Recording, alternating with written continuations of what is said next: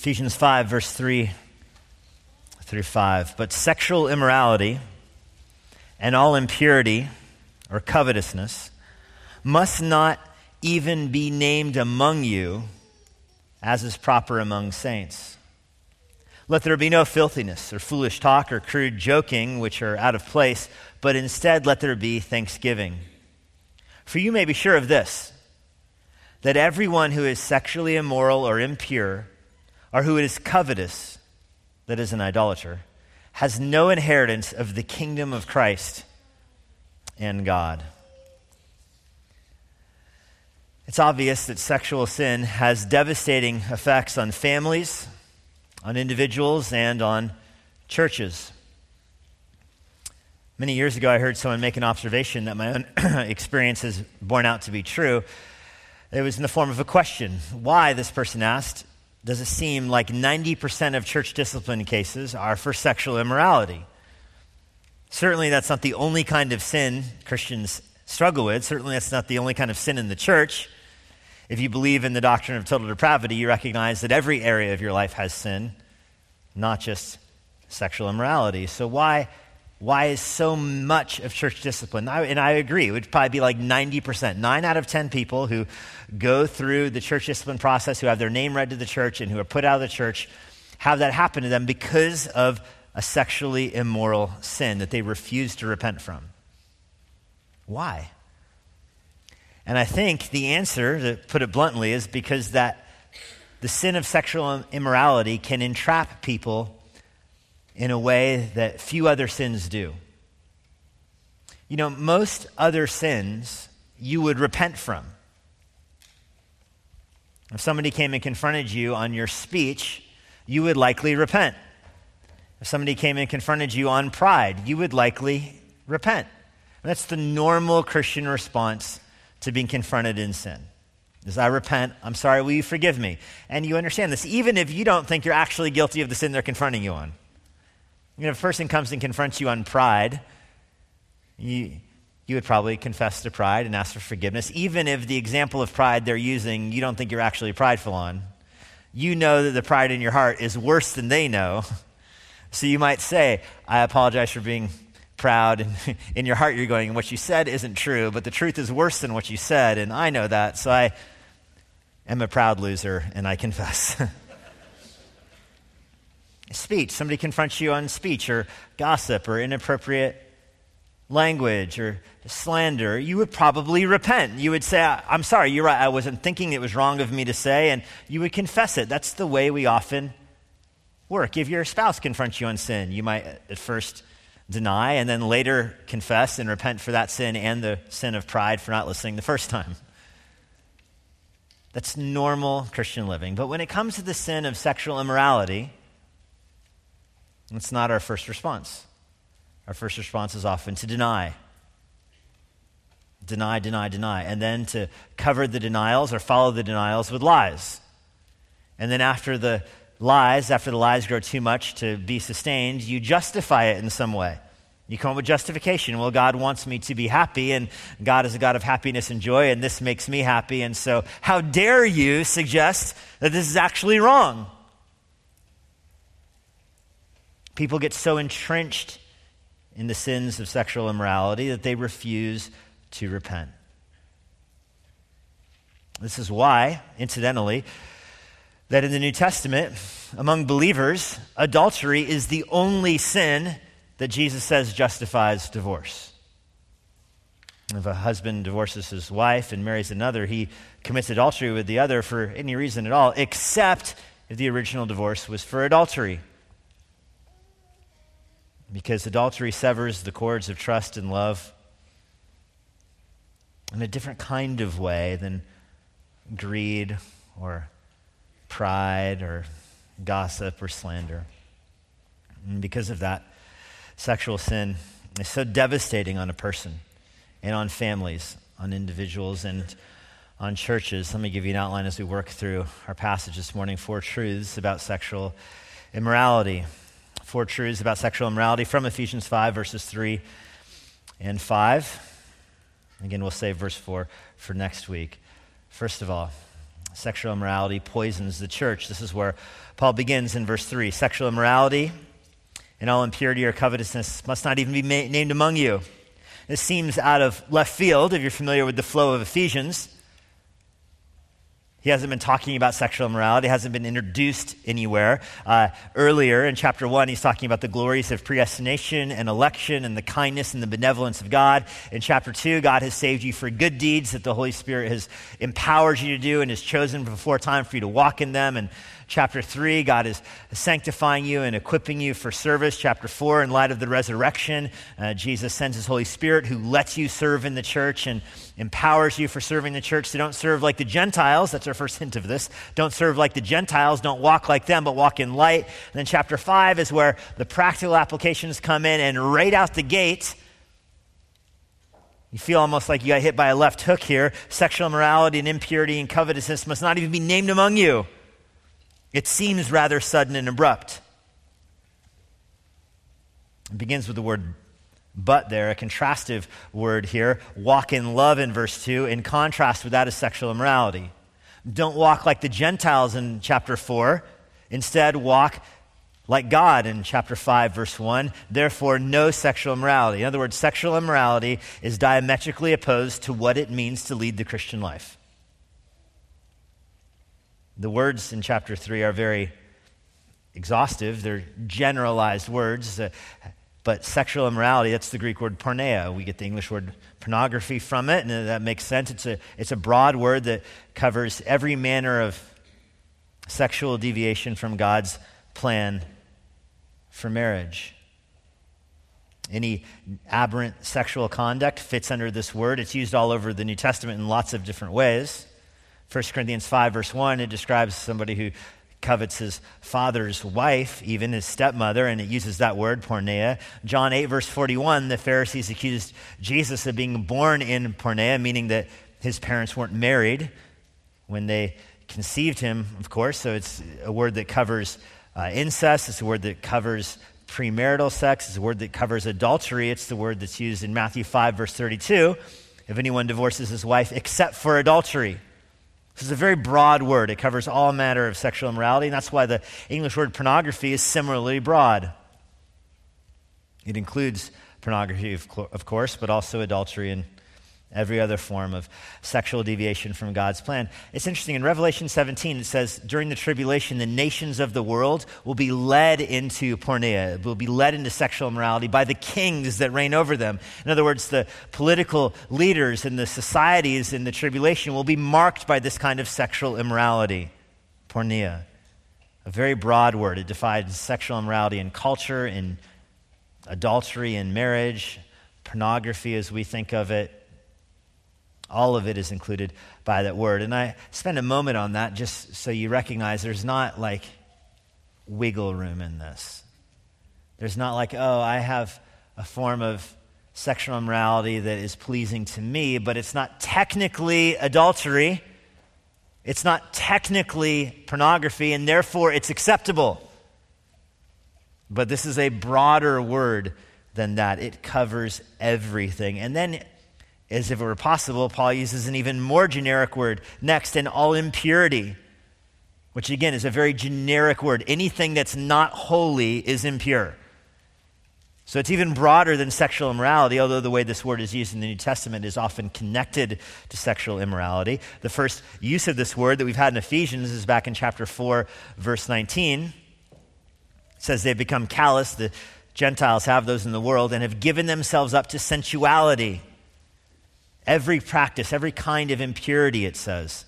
But that's not the way you learned Christ. And so that's just a broad word that people in the world live in a non-holy way. They live in a sinful way. They live in an impure way. And now Paul connects that to sexual immorality, that you practice sexual immorality and that leads to impurity and all kinds of it. The word all in front of it. Every manner of impurity is what he's talking about. Again, there's no exception clause here. There's no sin. There's no private sexual sin you can harbor in your mind or in your heart that is permissible under this verse. Because it defiles you. That's the nature of impurity. It defiles. That includes lustful thoughts. That includes lustful looks. That includes lustful desires. Again, very broad. And you think, my lustful thoughts, they're not sinful because nobody knows about them except me. Who can it harm? It's just inside of my mind. And Paul says it's impure. It must not even be named among you. Again, I've heard of people trying to justify sexual sins by saying it's not technically this or technically that. Here's a very basic principle. If the sin is significant enough for you to justify, then it's not justifiable. If it is on your conscience to the extent that you come up with an excuse to allow it in your mind, then that's too much.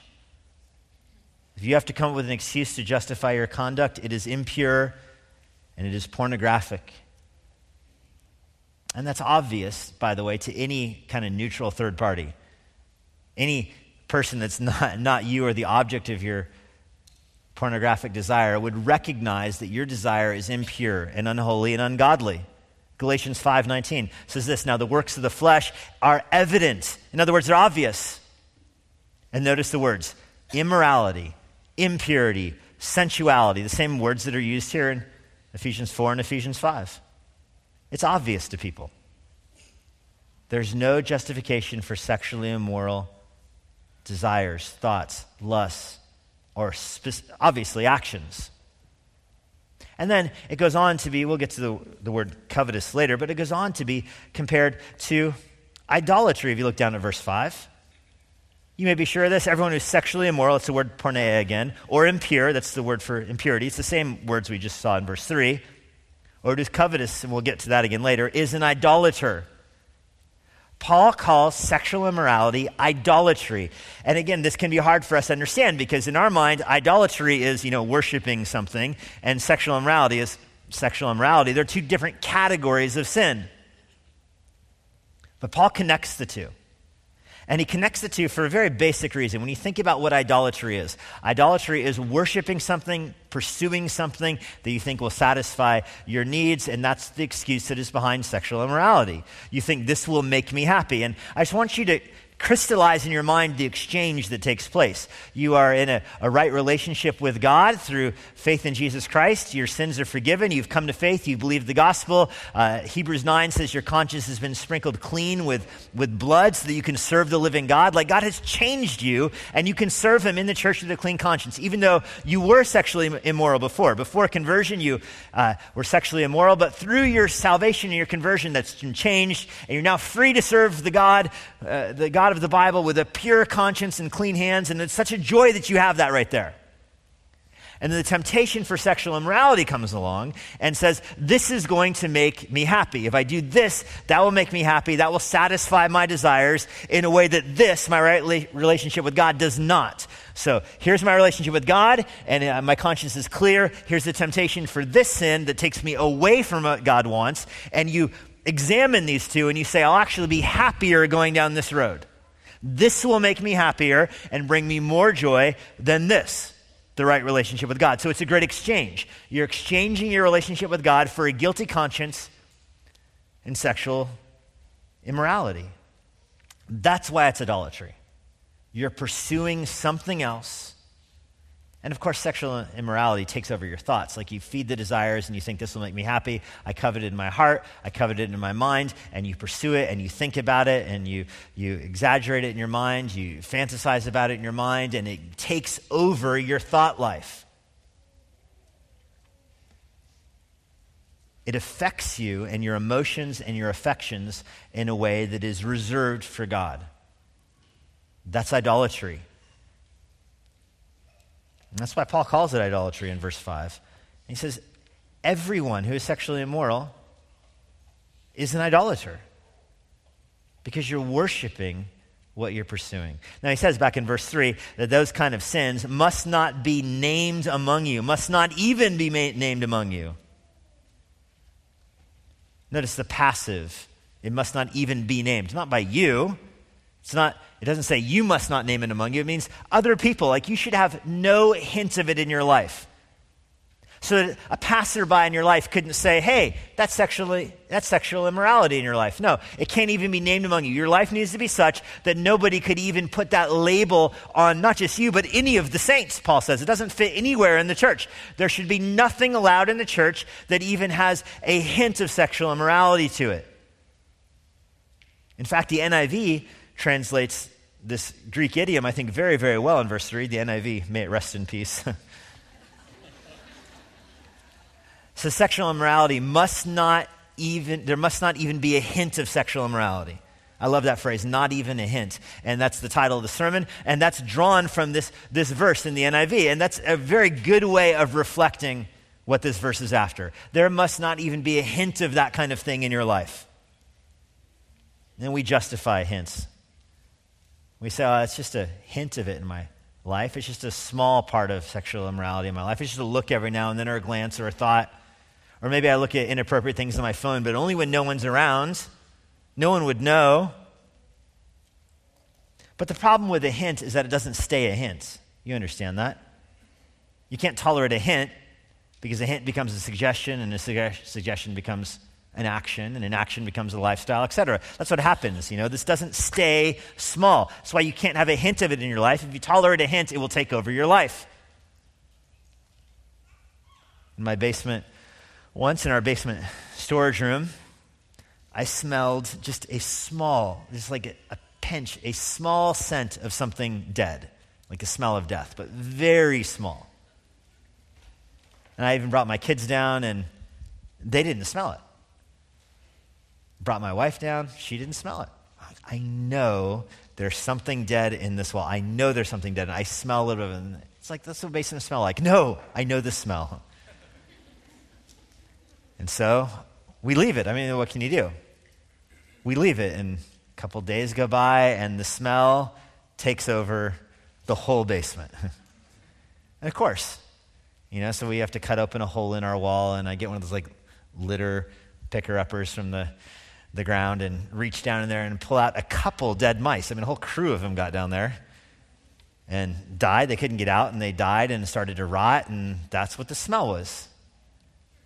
At no point in this would you say, hey, it's just a little smell of death. You should leave it. Like if you went to the very top of the house, you probably couldn't even smell it up there. Because it's not going to decompose into something pretty, It's not going to decompose into cinnamon. It's only going to be death. Now, this is sexual immorality in your life. It smells like death.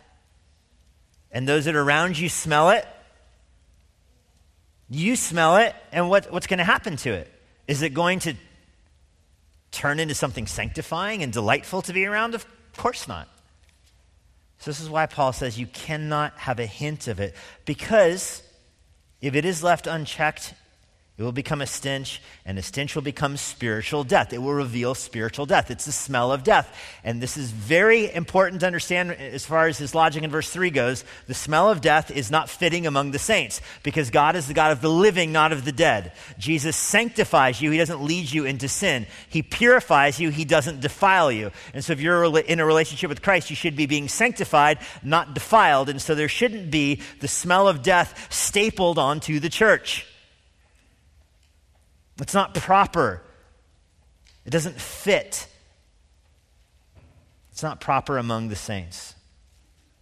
1 Corinthians 6, verse 18, flee from sexual immorality. Every other sin a person commits is outside the body, but sexually immoral person sins against his own body. When you go through 1 Corinthians 6, he's talking about your individual body. Of course, he's talking about the church, because you feed sexual immorality and it ends up harming the church.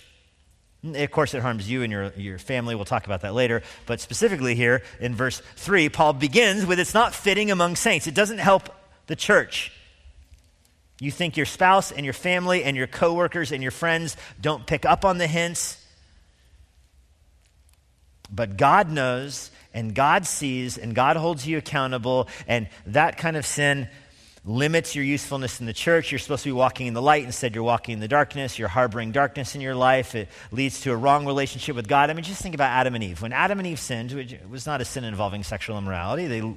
listened to the devil. They believed a lie. They doubted God's goodness. There's all kinds of things going on, lying and doubting God's goodness and whatever. But as soon as they fall into sin, they look at each other and they realize they're naked and they are ashamed right away. And so they hide from God, which is completely irrational.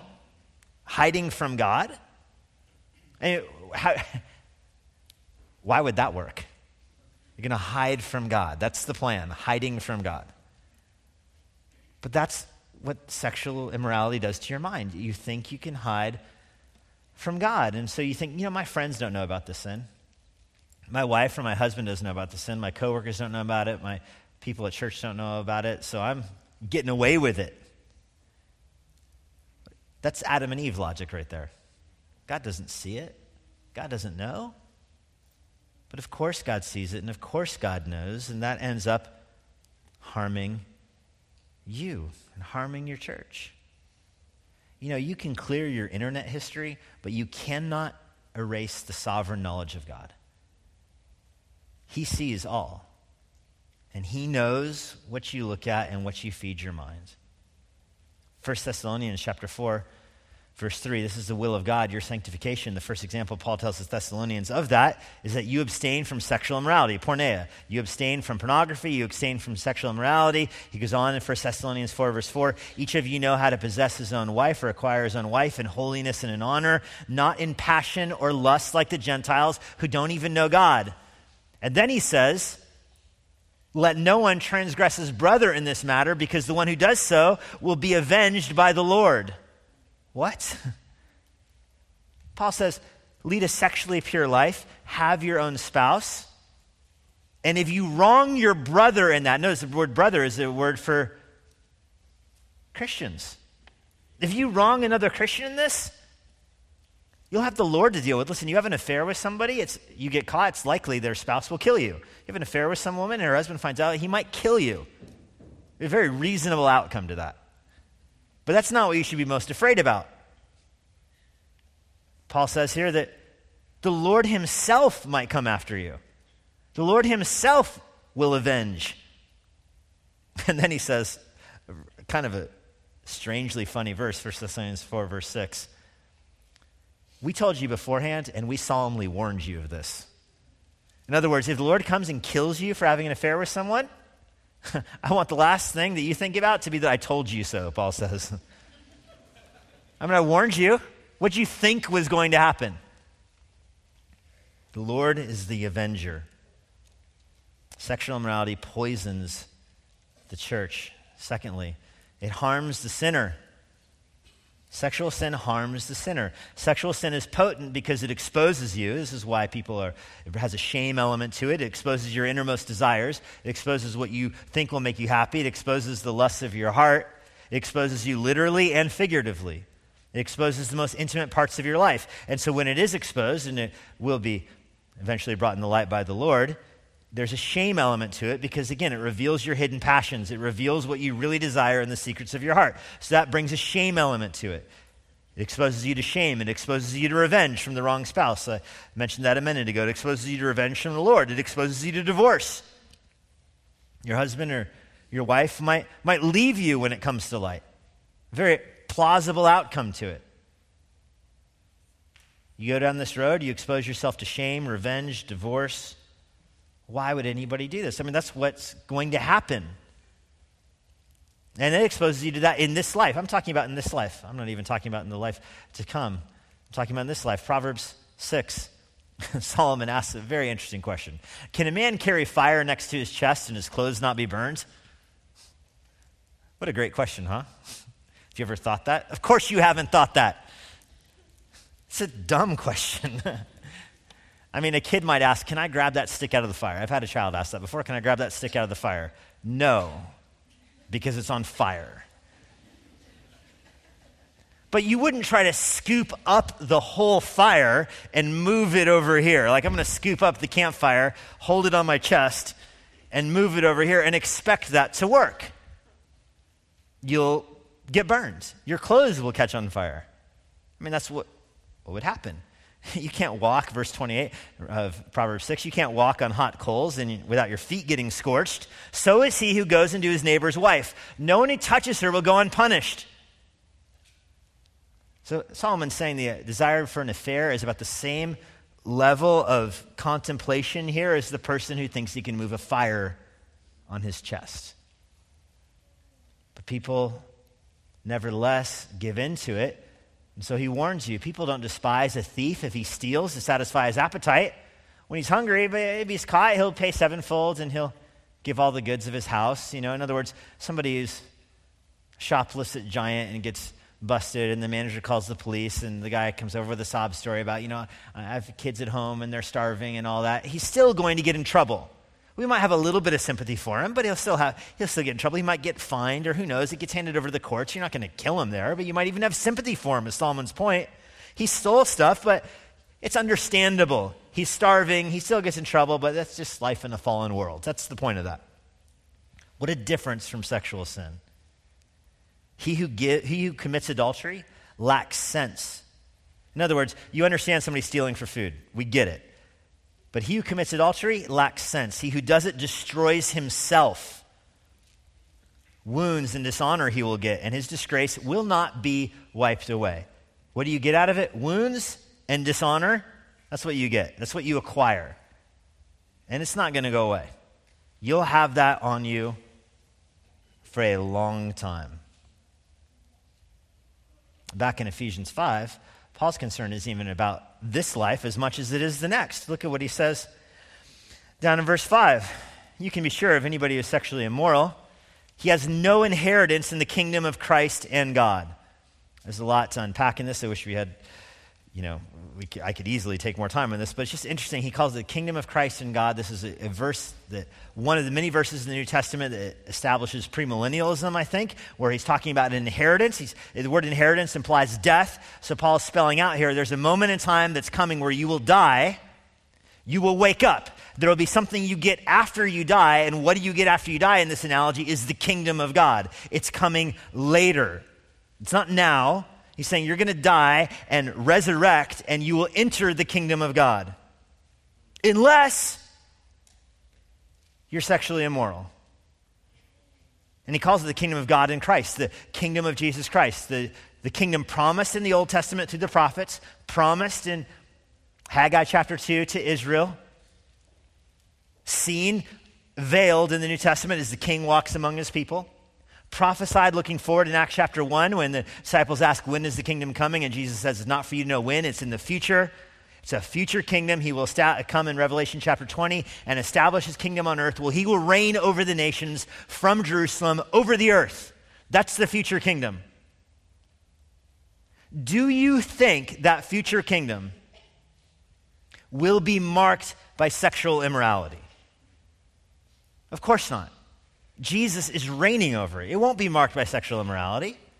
The kingdoms of men in Revelation 17 are marked by that, but not the kingdom of Jesus Christ, not the kingdom of God and of Christ. Another attestation of the deity of Christ even. It's the kingdom of God and of Christ.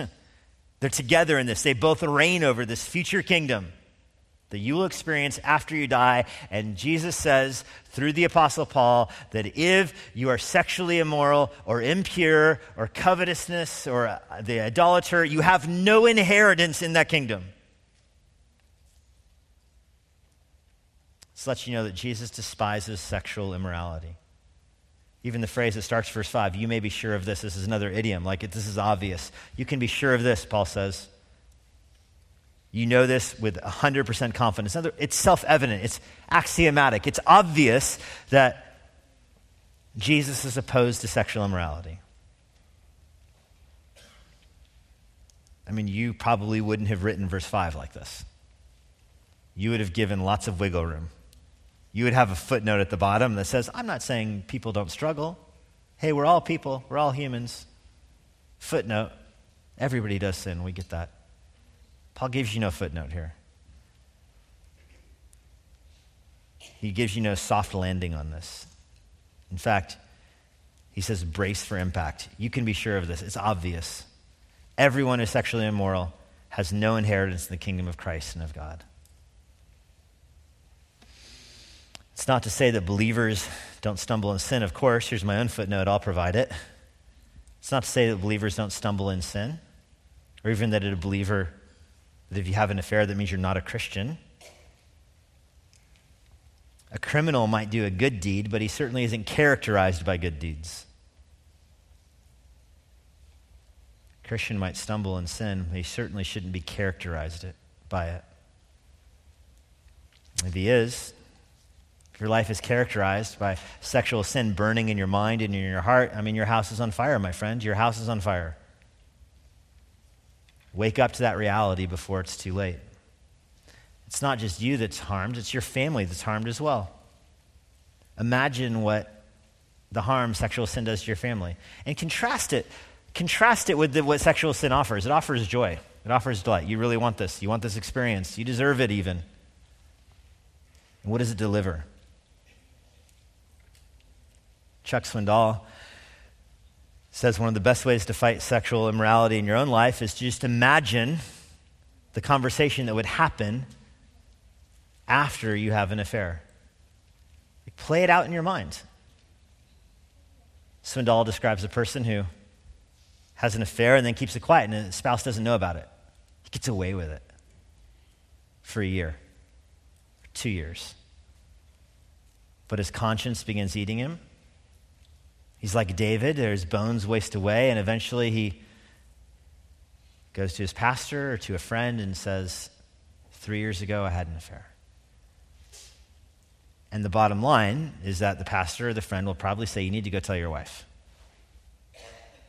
So Swindoll says, imagine that car ride home from the church to the house, a street you've driven on many, many times before, where you walk your dog on the sidewalk.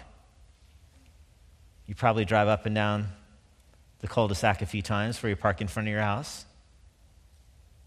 You walk in, you're late, because you're at a church. So your kids run and greet you, hug your leg. They're excited you're home. They trust you, of course. They are excited to see you. Your wife's in the kitchen, dinner's ready. Of course, you're running late, and you send the kids outside, and you tell your wife, we need to talk. Let's go upstairs.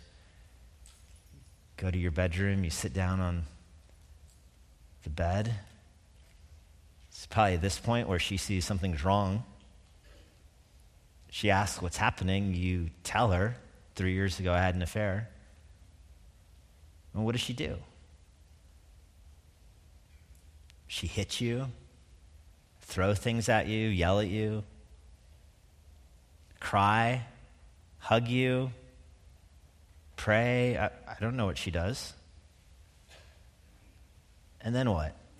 She grabs her phone and calls her parents, hands you the phone and says, you tell them.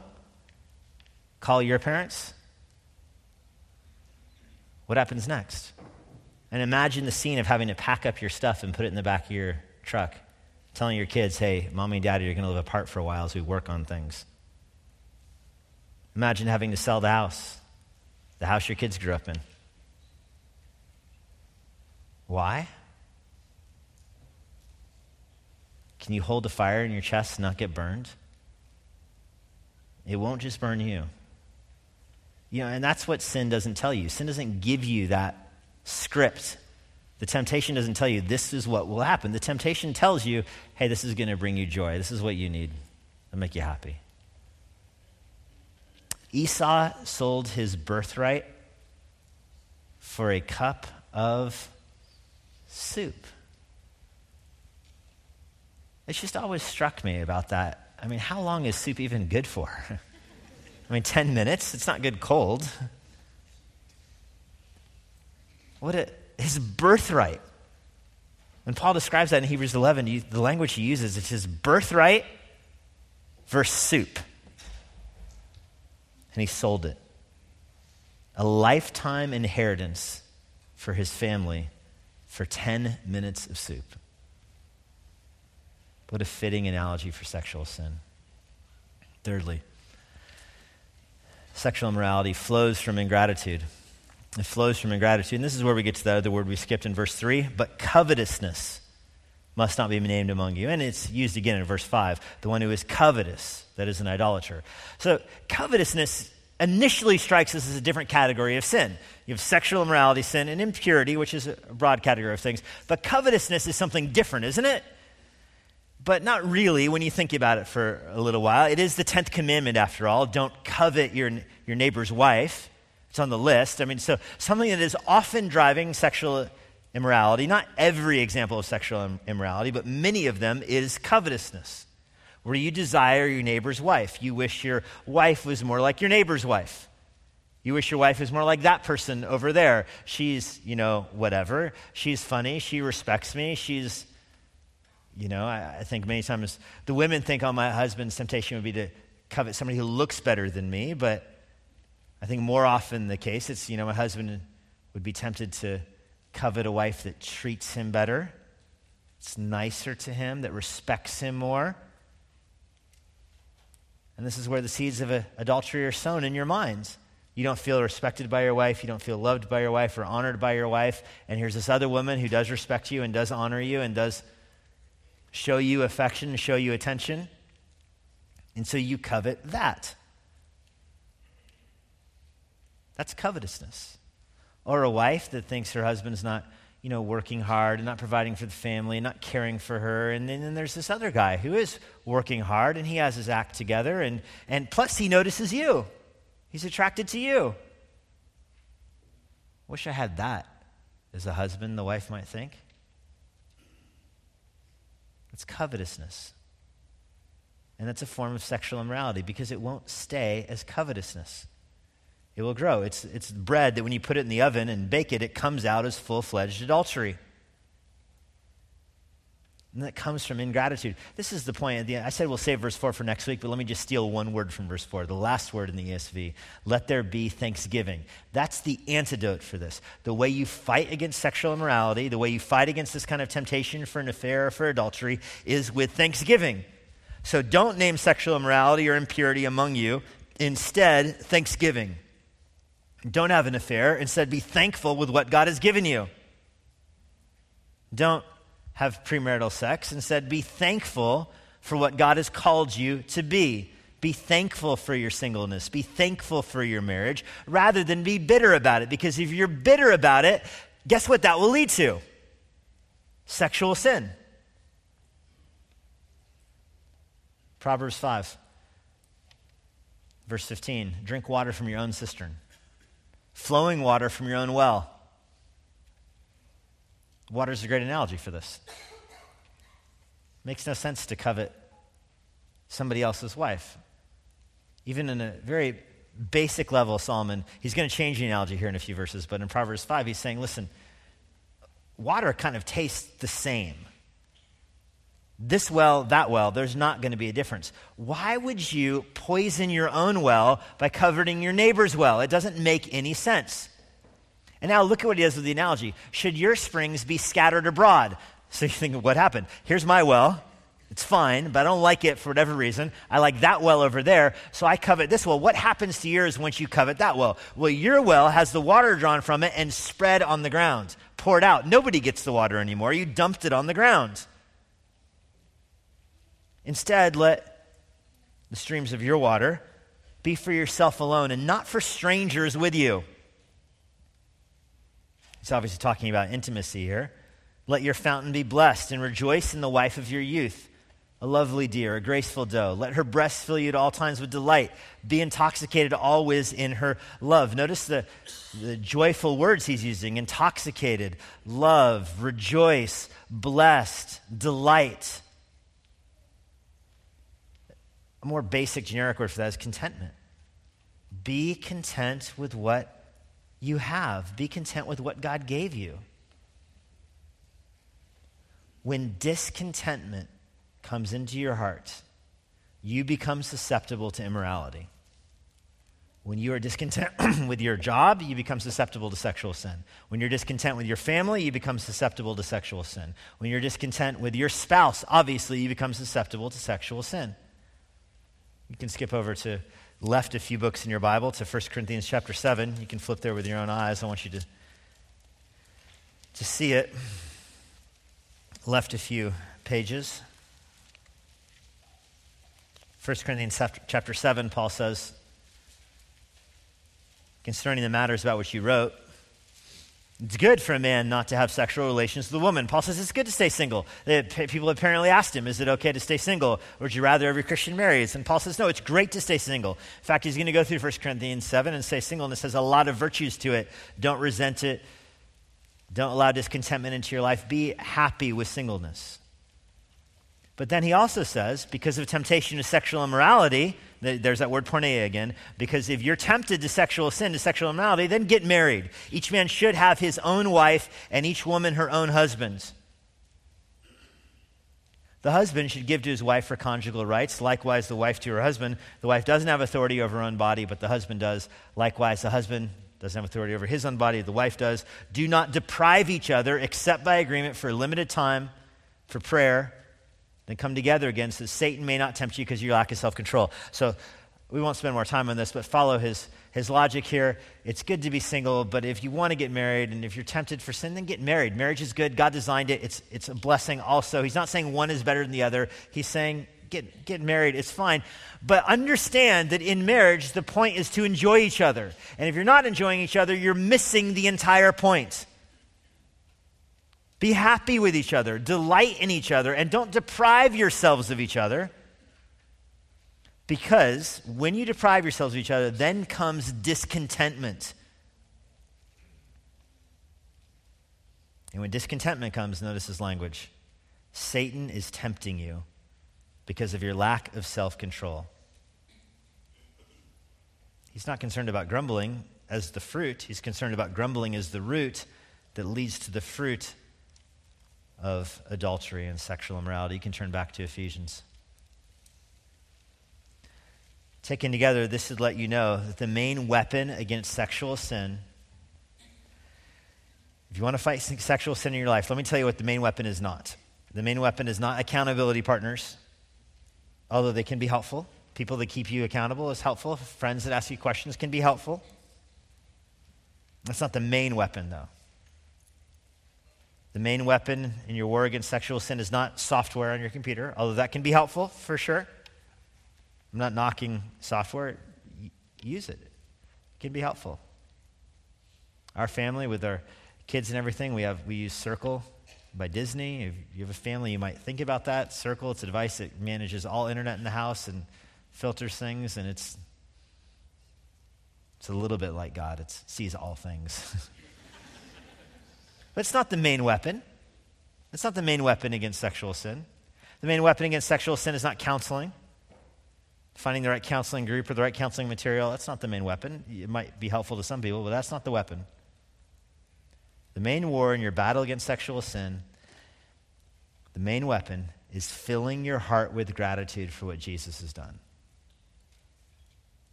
You're satisfied in Christ. If you're delighted in Christ, I would say the majority of the temptation, maybe not all, but the majority of temptation is muted by delighting in Christ, by thinking of the gospel, by filling your heart with gratitude for what Jesus has done for you. I don't mean this in a simplistic way, like you're tempted to sin, then, say a Bible verse or listen to a Christian song. I mean it sincerely. If you're tempted to sin, you think about how sin killed your Savior. Your sin killed Jesus Christ, the one that you love, nailed him to the cross where he paid the penalty for your sin, which is worse than you can imagine. Do you have gratitude for the empty grave? Thankfulness goes to war against sexual sin, whereas a grumbling heart feels justified in seeking sinful escapes from reality. Your heart is upset at work, and you feel justified in sinning. Your heart is upset about how your spouse treated you or spoke to you, then you feel justified against sinning. Your heart is upset about where your kids are in life or in this world, then you feel justified in sinning. And you feed that desire in your heart. And of course, you feed the desire as you escape reality in your mind, and you feeding that desire and that appetite becomes an opportunity to act. And you could be smarter than your spouse and smarter than your kids and smarter than your neighbors and smarter than your friends and get away with it, but the Lord sees, and the Lord sees and takes it personally because the root of it is a lack of contentment with what the Lord has given you. In contrast, a thankful heart with what the Lord has given you. Thankful for your kids, thankful for your spouse, thankful for your singleness, thankful for your job, thankful for whatever the Lord has given you. It finds contentment. And it's in that contentment and thanksgiving that you can resist the devil. You cannot use willpower to get out of the slough of sexual sin. You can't just say, okay, this time I really mean it, I'm not going to sin that way anymore. I mean it this time. Nope, this is it. It's not going to work.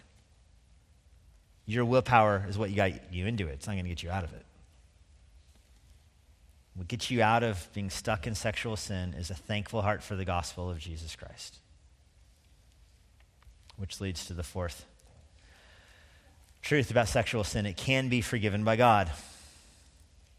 Sexual sin is not the unforgivable sin. Adultery is not the unforgivable sin. Marriages do survive adultery. Marriages do survive sexual immorality. And become beautiful pictures of God's grace in a way that many other marriages are not. But sexual sin does dominate our society. Adultery does dominate our society, dominates our entertainment, dominates so much of our worldview. Nevertheless, it is forgiven by God. And here's where sexual sin is like every sin. I think it's really helpful to understand this. Your sexual sin does not determine your sanctification. Your sanctification is seen in a lot of different areas. Your love for Christ, your giving, your evangelism, your prayer time. There's a lot going on in your life, and you err when you define your spiritual growth based solely on sexual sin that you're dealing with in your heart. When you define it just on that, you miss so much of what the Lord is doing in your life, and I encourage you to zoom out a little bit. That being said, sexual sin is only forgiven by God when you confess it, like every sin, when you repent of it. Your sin is not forgiven without repentance. I know in some sense, in eternity past, when the Lord chose you, your sin is forgiven in the mind of God. I know in a different sense that Jesus purchased your forgiveness on the cross at Calvary 2,000 years ago. I'm not talking about in those senses. I'm talking about in the manifestation of forgiveness, your experience of your forgiveness, your experience of reconciliation, the gulf between you and God, and you're reconciled to God. That experience of forgiveness happens at repentance, and it does not happen without repentance. And so there is no way to be made right with God in any significant or meaningful way without repentance. And so I'm talking specifically to people who are here this morning that have not repented of this sin. You're not experiencing forgiveness because you're not repentant of it. You could be sitting next to your wife or sitting next to your husband who might not know the sin in your life, might not know the affair that you had, might not know that your addiction to pornography, they might not know, and so you think you're getting away with it, but the Lord knows, first of all, and secondly, you're not experiencing repentance and forgiveness. You're not experiencing the joy that comes through the gospel because you're not confessing and repenting of your sin. I mean, this is David, who after his affair with Bathsheba thought nobody knew. And do you remember what he said? It was eating his bones inside of him. He was wasting away for a year. He felt like death. And nobody knew. Nobody knew. So you had an affair a while ago and you keep on living and your spouse doesn't know and what's happening inside of you. You're being eaten up. And so you need to come clean. You need to confess to the Lord. He already knows. When you come clean to the Lord, you're not telling him something he doesn't know. He knows about your sin. He knows what you look at on your phone or on your computer. He knows about those things already, so you may as well tell him. And there is an ocean of difference between those that confess their sins and those that are caught in their sins, an ocean of difference. If you wait until you're caught, nobody is going to believe you. Just deal with that reality right now. If you wait until you are caught looking at pornography, or if you wait until you're caught in an affair, or even an affair years ago, your wife finally finds evidence of it. If you wait until you're caught, nobody is going to believe you. You're going to cry, and you're going to cry more, and you're going to talk about how much shame you're experiencing and all that, and you were caught. How does anybody know if your repentance is genuine? Is it possible to know? Through time, I guess. Through time and truth go hand in hand. So you see the results of the changed life. I mean, that takes years. Verse, you confess.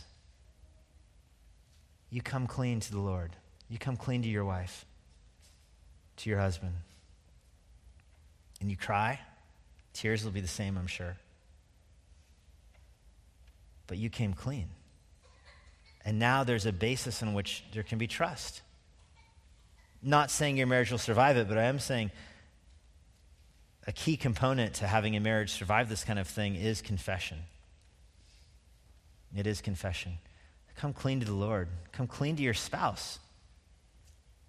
You might think, again, that you're getting away with it, but it affects every area of your life. It does. And you don't know it.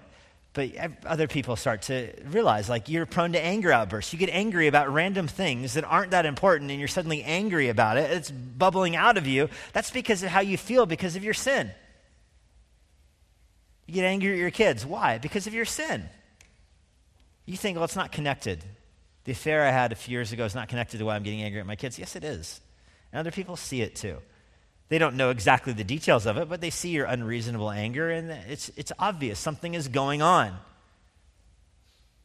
Or you're morose, and you're somber, and you're sad, unreasonably so. There's lots of reasons to be depressed, but many times, in my own pastoral experience here, many times it's because of hidden sexual sin. It starts to corrode other areas of your life.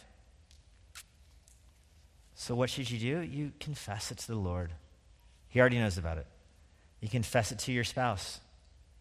I'm not saying your marriage is going to survive it, but it might. And if it does, it'll be an incredible picture of the grace of the Lord, an incredible picture. Our church is strengthened by so many families that have gone through this kind of thing that are just beacons of joy, and it is living out the gospel in a very powerful way. But it requires confession. And then come clean to a friend, which is exactly what people don't want to do. They think, if I tell a friend what I'm going through, my friend won't respect me, my friend won't trust me, my friend won't this or that, my reputation will be ruined. Well, your reputation will be severely harmed because of the affair. That's Proverbs 6 again. That's what harmed your reputation. Not telling your friend, that's not what harmed your reputation. You don't want to tell someone because you'll feel like you're a hypocrite. It shines a light in a dark place of your heart. That's exactly why you do need to tell someone, because light is disinfectant.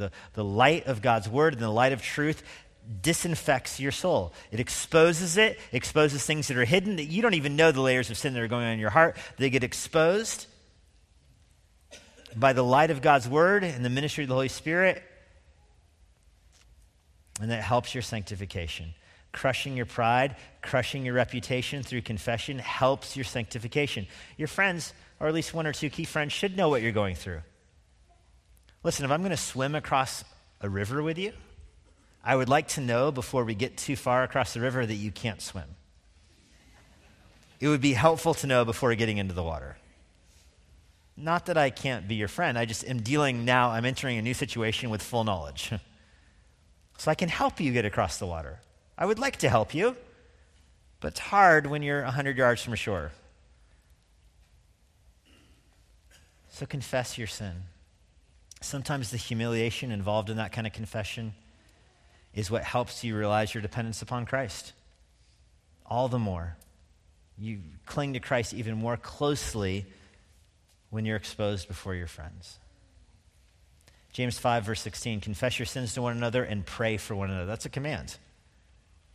Confess your sins to one another, pray for one another. Galatians 6, verses 1 through 2, brothers, if anyone is caught in a transgression, you who are spiritual should restore him in a spirit of gentleness.